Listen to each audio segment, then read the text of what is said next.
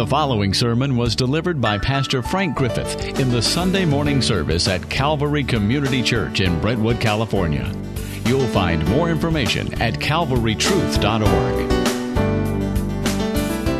Happy Mother's Day. Turn with me to 2 Corinthians chapter 4. I didn't have to pick a special text for Mother's Day because the passage I'm in fits perfectly. It's all about why we don't lose heart when circumstances are so difficult.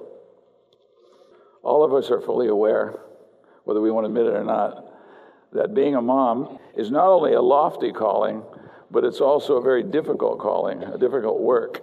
Paul here is talking not about mothers, but about himself, but he's talking about why it is that he does not lose heart in face of all the difficulties that he faced fulfilling his calling as an apostle.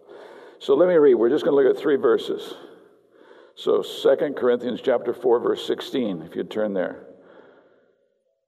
Therefore, we do not lose heart, but though our outer man is decaying, our inner man is being renewed day by day. For momentary light affliction is producing for us an eternal weight of glory, far beyond all comparison. While we look, or as we are looking, or fixing our gaze upon the things which are not seen. We are not looking at things that are seen, but we are gazing at things that are not seen. For the things which are seen are temporal, but the things which are not seen are eternal. Some of you are familiar with the fact that Matthew 13 is a place where Jesus gives parables about the kingdom of God. In fact, it's where we really can come to understand the true nature of the kingdom of God. And this is one of the things he says. Listen to this. This is in the midst of those parables. He says, "Blessed are your eyes because they see, and your ears because they hear. For truly I say to you, that many prophets and righteous men desired to see what you see, and did not see it." This is the living Christ that is telling them this. They have seen God manifest in the flesh, and he was teaching them at this point. And they longed to hear what you hear and did not hear it.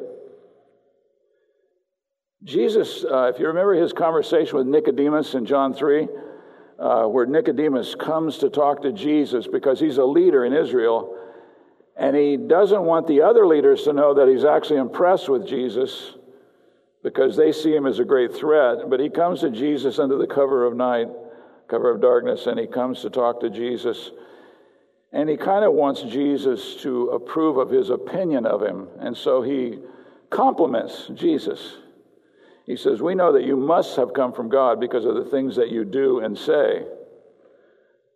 And so Jesus begins to tell him, you don't have the ability to see the kingdom of God or to enter the kingdom of God until you've been born again. In the midst of that, because Nicodemus says, "What are you talking about? What am I supposed to do? Enter into my mother's womb and be born again?" And Jesus says to him, "If I told you earthly things, that is, things that have already been revealed, and you do not believe," because this had been revealed in the Old Testament, the need for the new birth in order into the kingdom of God. He says, "If I told you earthly things and you do not believe, how will you believe if I tell you heavenly things?" Now, heavenly things are things that you can't see. The kingdom of God basically is described in 2 different phases. The first phase is the phase we're in right now. And this phase of the kingdom of God, Jesus is ruling from heaven, and we can't see him. Now, there were a group of people who saw him when he fulfilled his ministry here on this earth, but we don't see him. You've never seen Jesus. Please don't tell me that you have, because I won't believe you. No one has. We haven't seen him. It's like Peter says, though you have not seen him, you love him. That's kind of strange, isn't it? That believers have never seen Jesus, but they love him. And though you're not seeing him day by day, you're believing him, trusting him, and you rejoice with joy inexpressible and full of glory. Well, the text that you heard read this morning from Colossians 3 is explaining to us the nature of how we relate to the King of Heaven. He's the high King of Heaven. He's reigning right now from heaven, but we cannot see him.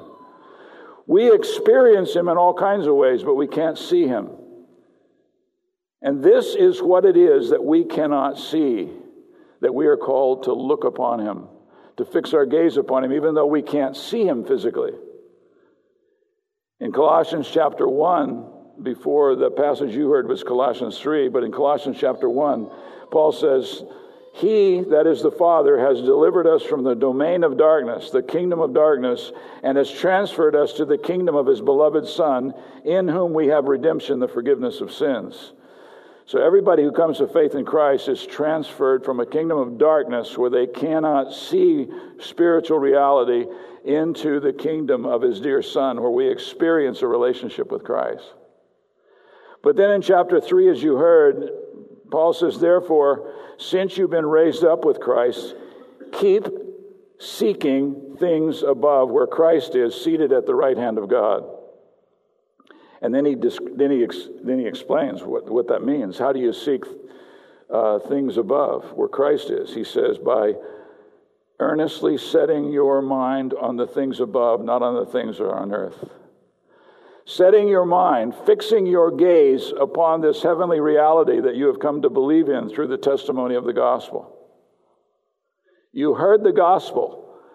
You heard the truth about what God has done in Christ Jesus, and you rested your faith in him. And now, Paul says, now to live the Christian life, you must fix your gaze upon him whom you cannot see physically.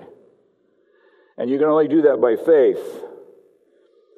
And he goes on to explain why we should set our mind on things above and not on the things that are on earth that you can see. For you have died and your life is hidden with Christ in God. And when Christ, who is our life, is revealed, then you also will be revealed with him in glory. Now, Paul begins this short scripture we're looking at, verses 16 through 18 of 2 Corinthians chapter 4. And he says, therefore we do not lose heart. Well, why would he lose heart? What is it that's going on in Paul's life that would make him lose heart? Well, what he's told us in verse 1 and then verses 14 and 15, let me read these to you, because he has said this 3 times. Paul says, therefore, since we have this ministry, we have received mercy, and we do not lose heart. Paul had received a ministry, and you have received a ministry according to 1 Corinthians 12. Every single believer has received a ministry. You might be totally unaware of that, but you have received a ministry as a follower of Jesus Christ. And so Paul says, the reason I don't lose heart is because I have received this ministry that he has called me to. And then in verse 14 and 15, again, he says, knowing that he who raised the Lord Jesus will raise us also with Jesus and will present us with you, for all things are for your sake, so that the grace which is spreading to more and more people may cause the giving of thanks to abound to the glory of God. Paul did not lose heart because he knew that the ministry that Christ had placed him in was a ministry in which he was going to be an instrument in the hands of God to spread the glory of God. That more and more people would come to praise God in their lives because they have come to understand the gospel. And so he says, that's why I don't lose heart. I don't lose heart because I have this great confidence. Back in chapter 1, Paul said, in this confidence, verse 15, I intended at first to come to you so that you might receive a blessing twice. Now, what was going on with Paul was he was getting all kinds of resistance to his ministry to the Corinthians. Can you mothers relate to that? When you're loving your children and you're serving them and you're doing all kinds of things for you and they resist you? That's what Paul was feeling. But he says we don't lose heart. Here in verses 16 through 18, we don't lose heart. And the reason we don't lose heart is because we understand a dynamic that is going on in our lives. And this dynamic is that, first of all, we don't lose heart because our inner man is being renewed day by day. That's why we don't lose heart, because our inner man is being renewed day by day.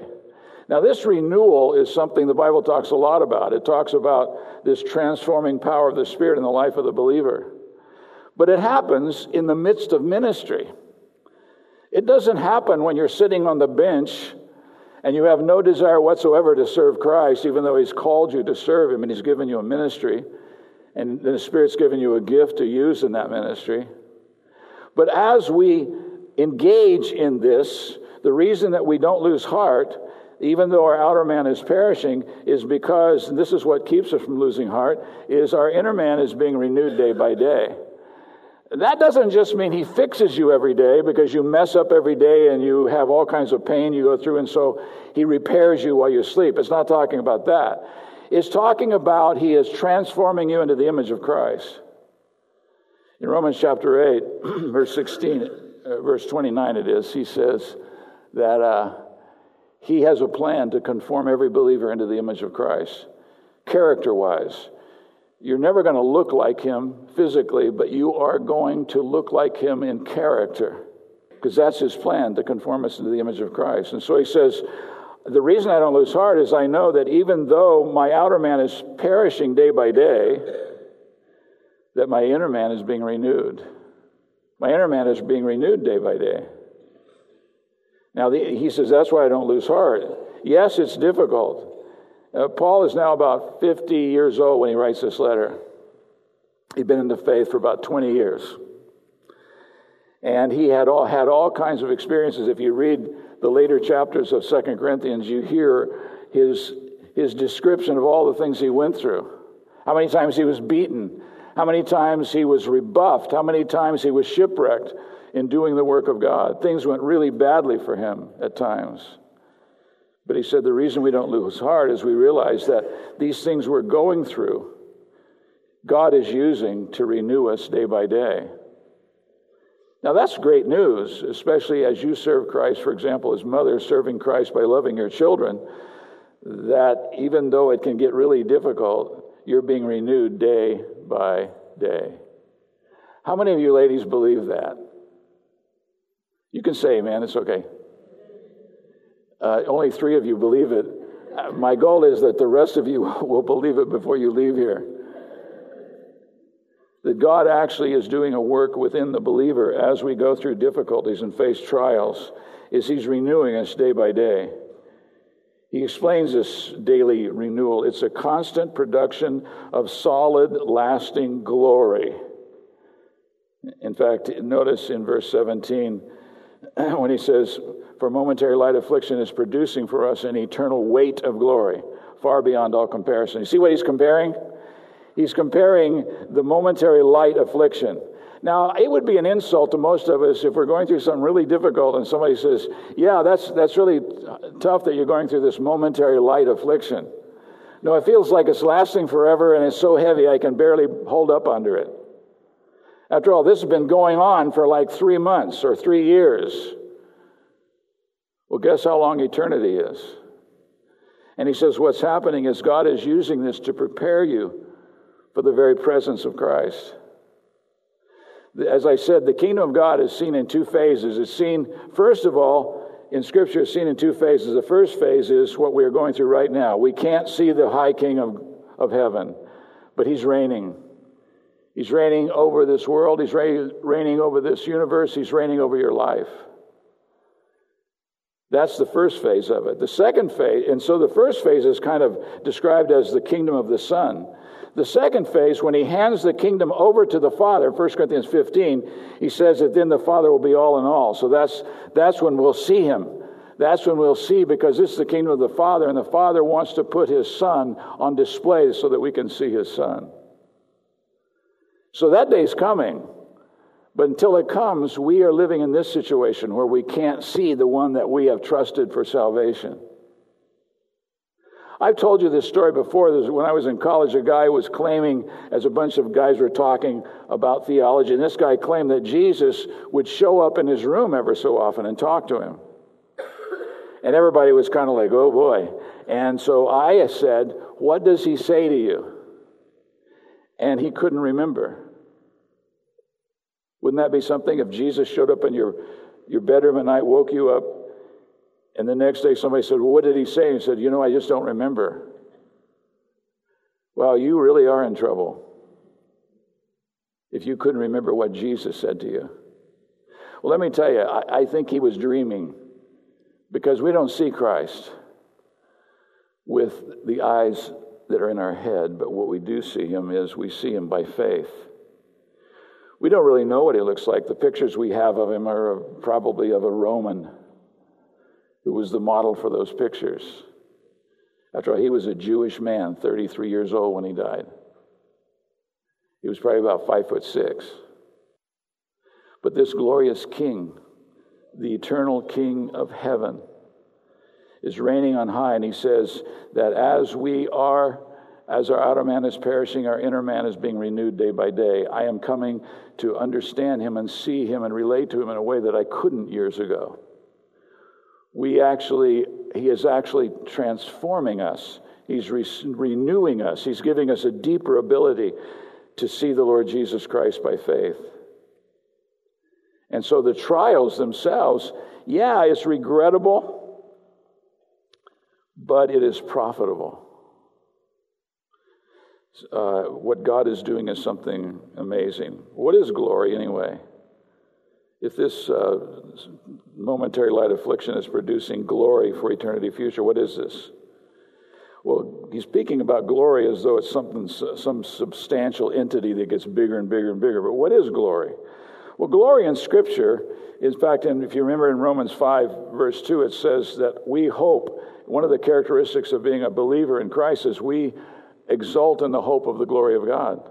What does that mean? It means we're going to see him. We're going to live in the presence of God. And so the fact is, right now, we can experience the reality of his presence in our lives, even though we can't see him. We can experience this soul expanding, this inner man expanding experience of walking with Christ if we fix our gaze upon him.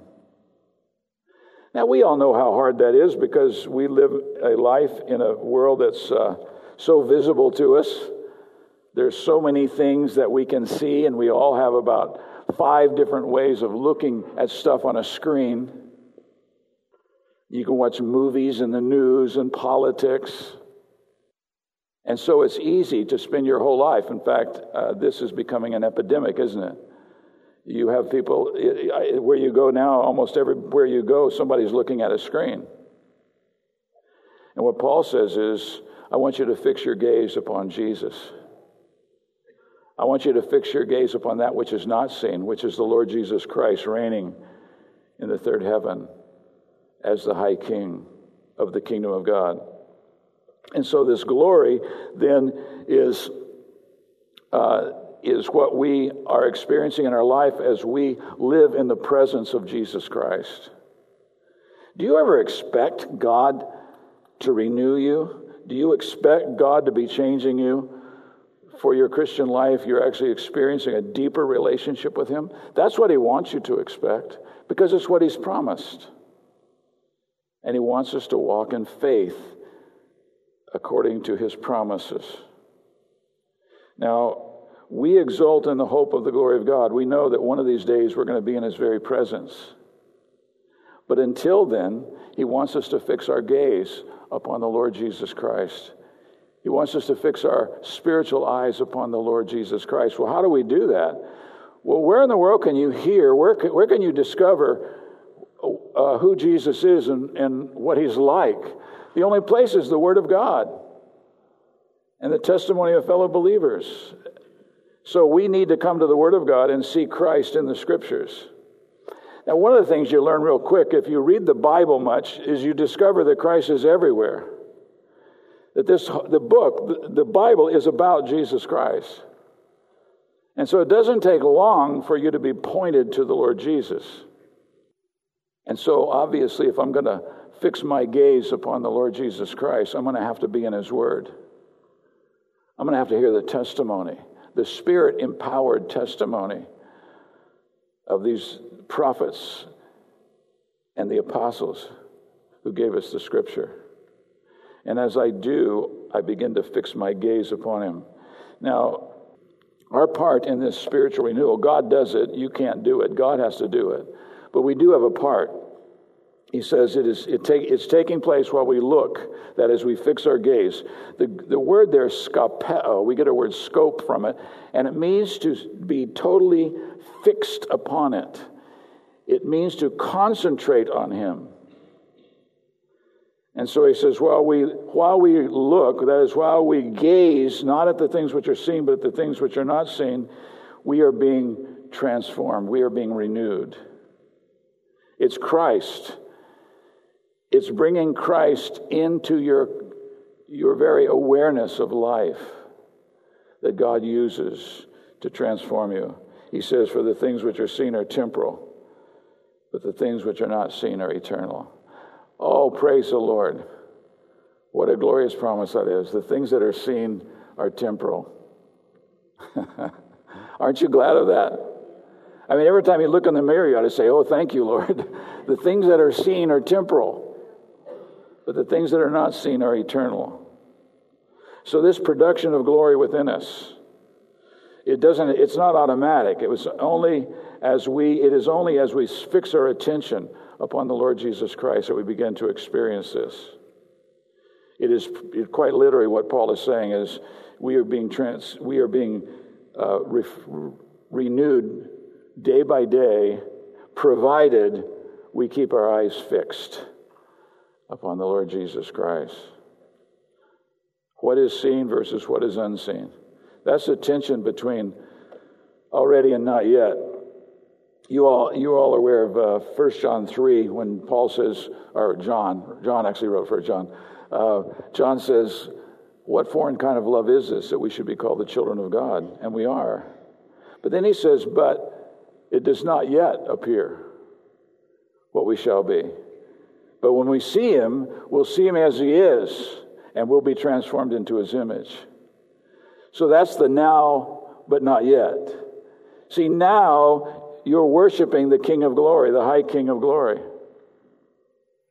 But you're not going to see him, you're not going to experience the fullness of the kingdom of God until we enter into his very presence. But right now, at this phase in the Christian life, you can set your attention on that which is unseen, upon the Lord Jesus Christ seated on a throne. He is seated at the right hand of the Father.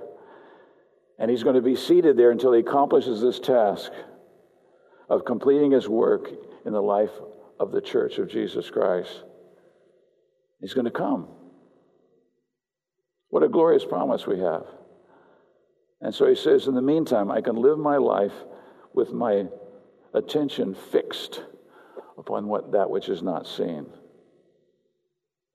He's not repudiating, having interest in the visible world. He's affirming that his affections are set on things above. What do you love? What is it that really fills your horizon? He says if you want to experience this renewal, it has to be the Lord Jesus Christ. And by the way, it is the way. It is the biblical way. It is the Christ-centered way for you to not lose heart in the midst of very difficult circumstances. You know what losing heart is? That's being depressed. When things go bad, your health begins to falter and fail. Or things go bad that you were so dependent upon, you were so sure this was going to take place, and it doesn't. And it's so discouraging. So what does he tell you to do? Take your eyes off the things that are seen and put them on the things that are not seen. The wonderful thing is, no matter what happens in your life, you have a child that abandons the faith or turns on you. The fact is, Jesus Christ is still seated on his throne. And he is still the high King of heaven and of earth. And so we trust him. So this preoccupation with the realm of where Christ is seated at the right hand of God is an informed decision you have to make.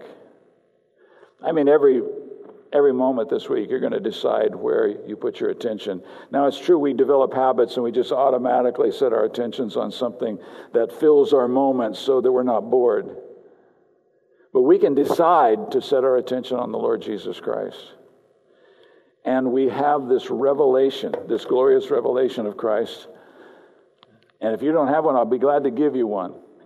But in this book, you have a revelation of Jesus Christ. This is where you discover what he's really like and what his will for you is in the given situation that you're in. It's a wonderful thing that God has given us everything we need for life and godliness in his word,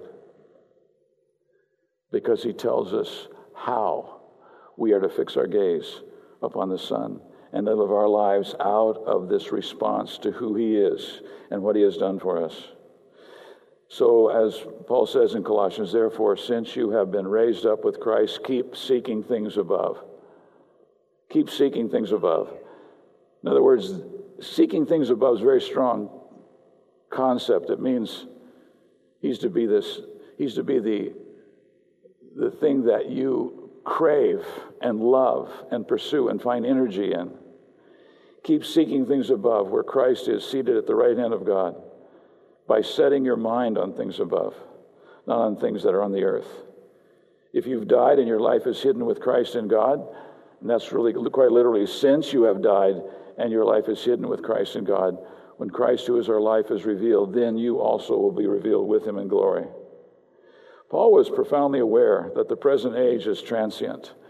It's not going to last forever. Praise God, it's not going to last forever.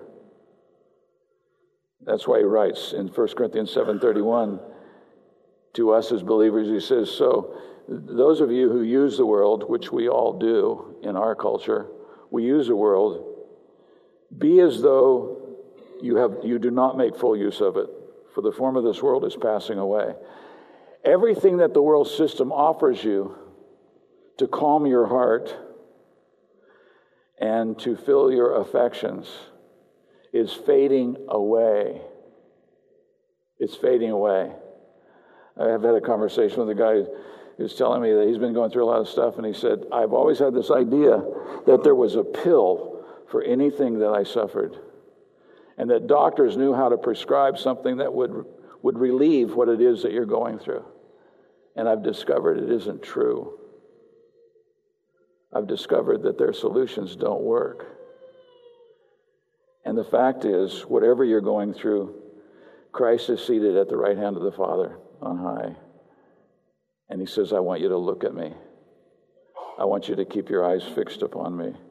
And so, the real question is not what are you looking at, it's who are you looking at. One of the most disappointing things in all the world is look at yourself. I'm so glad that the thing in the mirror that I look at every day is not going to last forever.